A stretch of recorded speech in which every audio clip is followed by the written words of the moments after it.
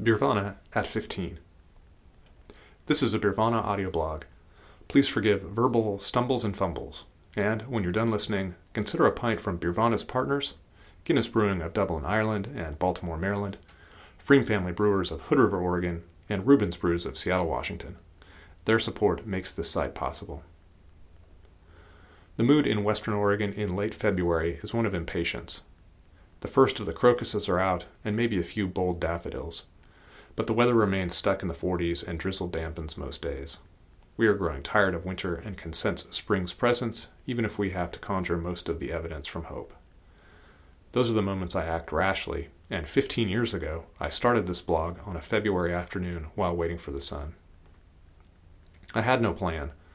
My promising start writing about beer 8 years earlier had dwindled to nothing, and I was deep in a period of political writing. Those were the early heady days of blogging, and 2 years before I'd co-founded Blue Oregon, the most important left-wing state site in its day. Writing about politics felt more substantial and led me to rub elbows with senators and congresspeople. Heady stuff, yet it was also somewhat poisonous, and I yearned for simpler, more wholesome topics. On a whim, I typed Beervana into the 7-year-old free hosting site Blogger and was surprised to learn it was available. I cocked an eyebrow and posted a review of Surprise, the defunct Duvalish offering from Bridgeport, itself now defunct. Over the course of my blog, my predictive powers have proved legendarily bad. I'll have a whole post on that soon, but I was correct in noting about Surprise. Even so, I wonder if it will find much of a market. It did not. I figured I'd use beer writing as a valve to regulate the pressure building from politics, posting the odd review or observation. Within 3 years, I was done with politics and back to writing about beer. 2006 was a perfect year to start a beer blog. Not only were blogs still relevant, regular media even saw them as dangerous potential disruptors, if you can believe that, but beer was coming out of a 10-year slump. Sales had barely crept up during that time, and the number of breweries was actually ticking down. In 2005, the number of breweries dropped to 1,394, the fewest since 1997. Yet that previous 10 years was also when craft brewing matured and professionalized. Breweries learned how to make consistent quality beer that would survive 90 days in a bottle. As the Surprise review illustrates, breweries were still looking for inspiration in places like Belgian styles that would turn into blind alleys. Yet they were also discovering what drinkers really wanted. Serendipitously, that review highlights the other trend that rumbled in the background: hops. Bridgeport was the first Northwest brewery to release an aromatic, low-bitterness IPA, and it had done so 10 years earlier. Other breweries were also taking the measure of hops, learning different ways to squeeze lush aromas and tongue-tickling flavors from them. The age of IPA was dawning. It was the moment new breweries really started opening again, and that, along with a focus on hops and a newly experimental attitude, made it a joy for bloggers. It was an exciting time because, while the founders had dominated brewing for 20 years, it was the little guys' moment. They were the ones who would lead the way in terms of hops and experimentation. We tend to focus on the excesses because they're so entertaining, and I reveled in doing that here. But that was the era of incredibly important shifts that now seem foundational. The arrival of wild yeasts and fermentation, barrel rooms, the proper use rather than misuse of adjuncts, and of course, hops in whirlpools, conditioning tanks, during fermentation, with unkilned cones. Because it may seem impossible to imagine a time before Citra, I'll remind you that it debuted in 2007. Bloggers of the day were there to cover it all.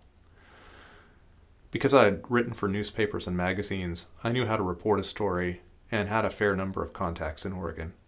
During this period, I could call up a brewer and ask a question if I wanted to make a point with real information.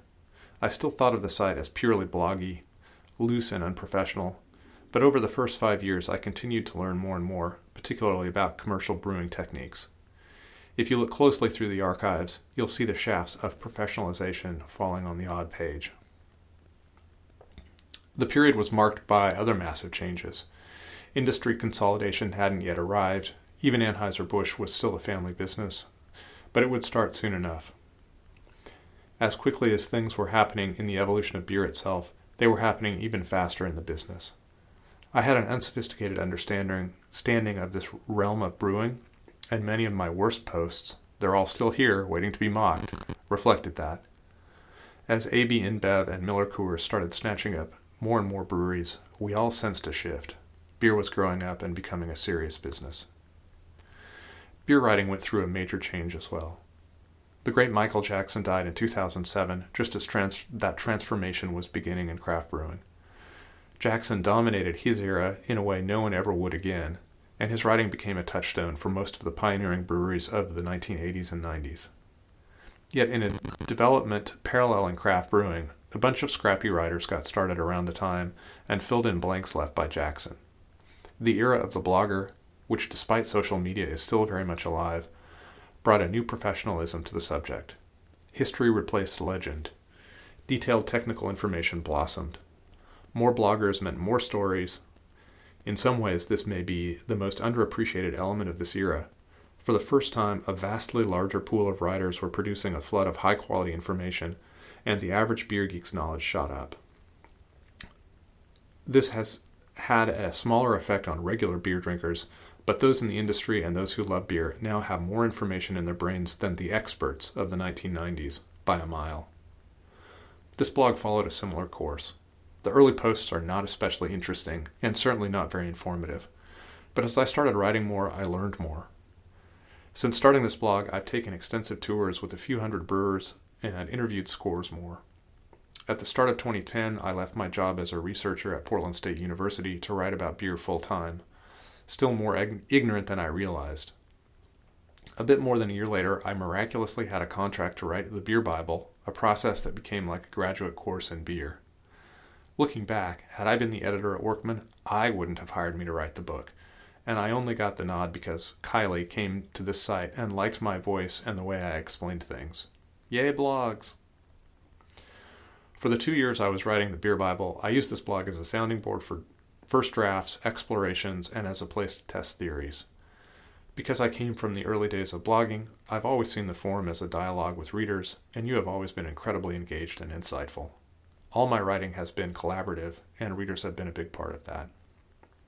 I really hope you see the change here from the early years. I've never considered myself a reporter, but I've begun to behave as one more often than I expected. I now post less frequently, but try to offer more substance. I can offboard the chatty, single observation material to social media and focus on these posts. This has resulted in series like my posts on sexism, wages, historically important beers, and last year, the coronavirus. Please have a look at my still developing archives page, where I've curated my best and most significant posts. And things are still evolving. I have a new project in the works, a 3-hour interview with Terry Farendorf to transcribe, part of a series on women pioneers, and a few ideas I'll jump on once the pandemic makes travel safe again. Hitting milestones like this allows you to take in how much has happened in a given period of time. When this blog started, the beer industry was in an entirely different place, and I was still a young fellow in his 30s. We have been aging together. From time to time, it's nice to use these occasions to reflect. Often on this week, I'll do so, trying to have a bit of fun with my crystal anniversary. You, of course, will have the final say, as you have done for 15 years.